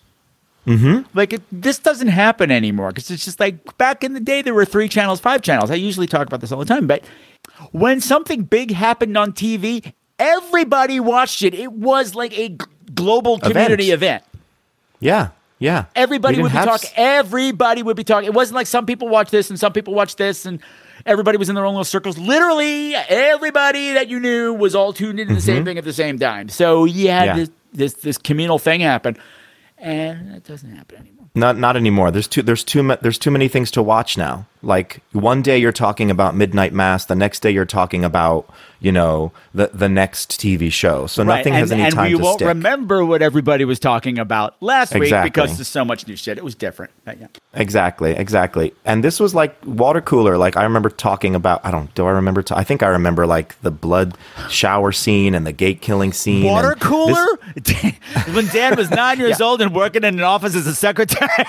Go into the office and be Did you watch that movie last night with the blood shower? That was incredible. That was me at 9. Yeah. Water cooler in grammar school. Dominguez Associates, please hold. Oh my God! Did you see the part where the hooker came by?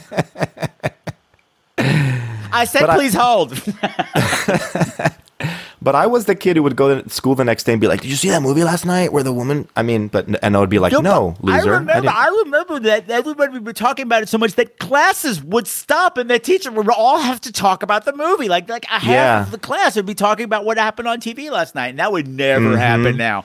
Never happen now. But it was a communal event, community event. It brought us all together, and now it rips us apart. You haven't watched the new season of such and such? What is wrong with you? Well, we saw it, but now you can see it whenever you want. You weren't committed to this time because it would be on once and it would never be on again. Exactly. You had one chance. And then TBS started running this movie over and over during the Halloween season, I remember. So I would see it later on TBS or TNT, one of those cable channels. They loved this movie, but not enough to like... It was cheap. Yeah, we could show that. We don't have to buy the rights to that music because... Girl, please. Who was she kidding? Who did she think she was? It ain't no Jaduran Ron. No.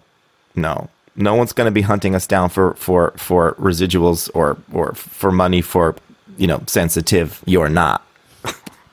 I'll probably cut this out, but I have to ask this. Did you grow up in New York? I grew up in New Jersey. Okay. Magic Garden? Sort of. Magic Garden? Yeah. There was a scene in this where he's practicing on the piano before he's like, never, I'll never get it, never.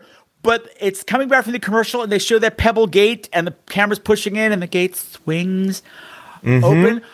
I watched the movie 3 times. Every time I do that, I'm like, as soon as the gate swings open, I go, this is the garden of make-believe, the magical garden of make-believe, where flowers chocolate play tricks and the magic tree grows lollipop sticks. Like, where's Carolyn? Where's Carolyn Paula? Where's Carolyn Paula? Sitting in the swing, right, hanging from the tree. Is that where we would find them? Until some host squirts. Get those dirty hippies off those swings. She also had didn't she also have like ponytails? Not ponytails, but yeah. Carol had the long. Paula had the long ponytails. Carol was the one that was in Grease. Was the original Sandy in Grease? Not in the country Grease, but in the play. She was the first person to ever live in Greece, ever. It was her and Medusa just hanging out talking about guys. Look, I hate him because I turned him into stone. She turned him into stones so they could talk about him. Remember him? He sucked. Can we put that in a kid's show? Probably not. No, but that is to say that there are moments in this movie where it sort of belies its budget and its TV movie. It actually is the print on YouTube is not great, but you can tell that it's actually very well shot, and there are those moments, those tracking through the house moments that I liked. And a lot of it is that location. That house is as weird as it is. It's just visually interesting. Like if this was on a set. A soundstage would never like you could tell every now and then they're on a soundstage. Like when they go to Lisa's bedroom, like that's a soundstage. That's not the same house. The furniture doesn't go with anything else in the house. That's a soundstage. The laundry room, that's a soundstage. But the house itself, I'm going, there's always something interesting to look at, and the way the camera moves through it is very interesting. And it's a character, like the house in The Shining. The director and the writers have made this house a character in the movie. It just wants to be loved. Is that so wrong? Is that so wrong? But there is also that. There's like the emotional aspect of this house just wanting to be reunited with its long lost love, like this little girl that it helped raise, maybe, and that it misses. It misses that love. So there is a little bit of a sadness. Look, I kept all your headshots. That's right. They're all on the TV screens. Oh my gosh. It's like headshots to the ages, and none of them are 7. I'm like, okay, I don't know what happened. But yeah, they're not photos of her as a kid. They're actual headshots of Lisa Albacher's headshots. Yeah, from when her and her sister were going on auditions. Working it.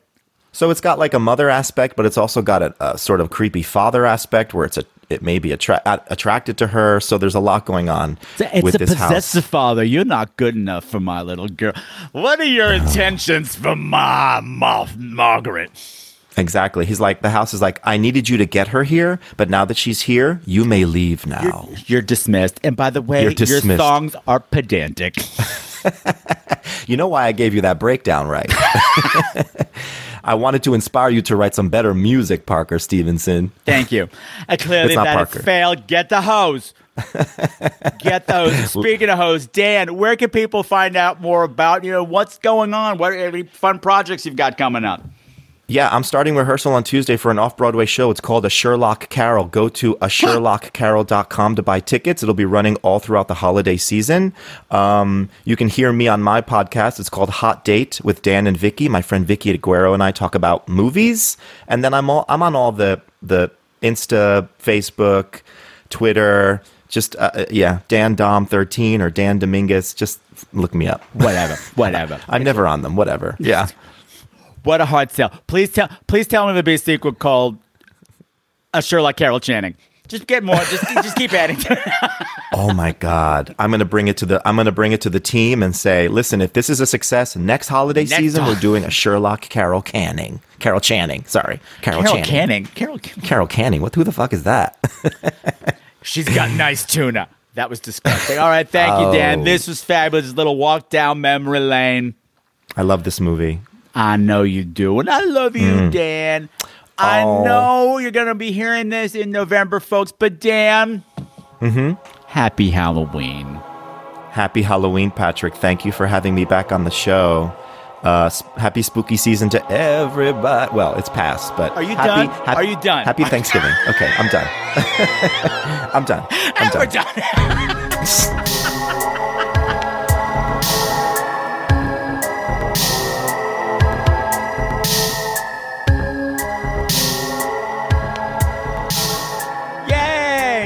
Thank you once again to Dan Dominguez for coming on the show and classing this shit up again, making me raise my bar.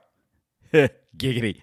If you like Dan, please check him out on Hot Date, the Hot Date podcast. It's a good, classy time. It's much classier than this shit that we do here, but hey, it's Dan. He's got dimples. You love him here, you love him over there even more. I don't have anything else for you right now because there's no news to report because I'm recording this in advance and I don't see the future. So just assume that I spent too much time at the pool and I'm sunburnt and probably hungover, but having a fabulous time. I want to say thank you to my friends over at Squadcast FM. Squadcast provides remote recordings for professional podcasters. This session with Dan was recorded with Squadcast and it is crystal clear and sounds extra fabulous. You know why? Because now if you use Squadcast, they offer Dolby mastering on your recordings, so you can get like theater quality sound for your podcast. Don't settle for Skype. Don't settle for Zoom. Get Dolby, man. In this world where everybody and their sister has their own stupid podcast, you got to stand out. So you might as well stand out with exceptional sound. You can get it at Squadcast. Plus, you can get a sample of that super duper sound, 7-day free trial, by going to www.screamqueens.com/Squadcast. I win, you win, we all win. So before we go, I would just like to say, if this is your first time at the show, I sincerely hope that you had a fabulous time. And if you did, why don't you hit subscribe or follow on whatever app you're using to listen to right now? It's totally free. And you'll always get a notification when there's a brand new episode of Scream Queens out there to tickle you in your ear hole. And if you'd like to get in touch with the show, you can leave me a voicemail that I will play right here on the air by going to www.screamqueens.com/voicemail. or go to the ScreamQueens.com page and hit that big blood red tab on the right-hand side of the page. Read me to filth in 60 seconds or less. I dare you. Or if you're old-fashioned, you can just use social media, where you can find me on Facebook under Scream Queens, where horror gets gay, or www.facebook.com/Scream Queens. I'm not on Twitter anymore. The hell with Twitter, but I'm on Instagram. I'm on Instagram at Scream Queens Podcast. If you like what you heard and you want to become a patron and unlock premium content that's exclusive for patrons, man, I've got 3 podcasts over there right now that are their own beings. The Final Reel, where I talk about blockbuster new releases and what I've been watching that I'm not going to be talking about on the regular show anytime soon. There's Damn You Uncle Lewis, or Friday the 13th, the TV series retrospective featuring my wicked shopkeeps and cohorts in crime, Trey Dean and Maya Murphy, and premiering in December, It Came from the 70s, which you got a little taste of today, where we're talking about the made-for-TV movies in the 1970s. You got a little taste of it today, even though this movie came from the 80s, but you know what I mean. I think that's all I've got for you today, so I wish you farewell, my beautiful screamers. And for those of you in the States, I wish you the very happiest and healthiest of Thanksgivings. And for everybody else there abroad, you're awesome. I love you too. Squish, squish, squish. I can't wait to hang out with you again real soon on the show.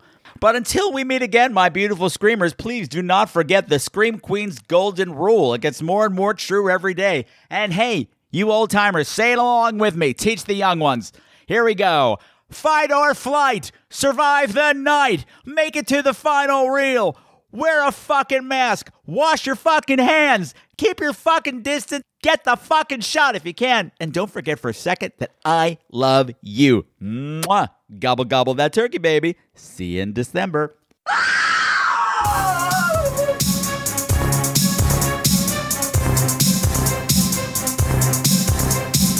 All of the music for tonight's show, unless otherwise specified, has been written by Sam Haynes. You can find all of his music at www.bandcamp.com. Bitches!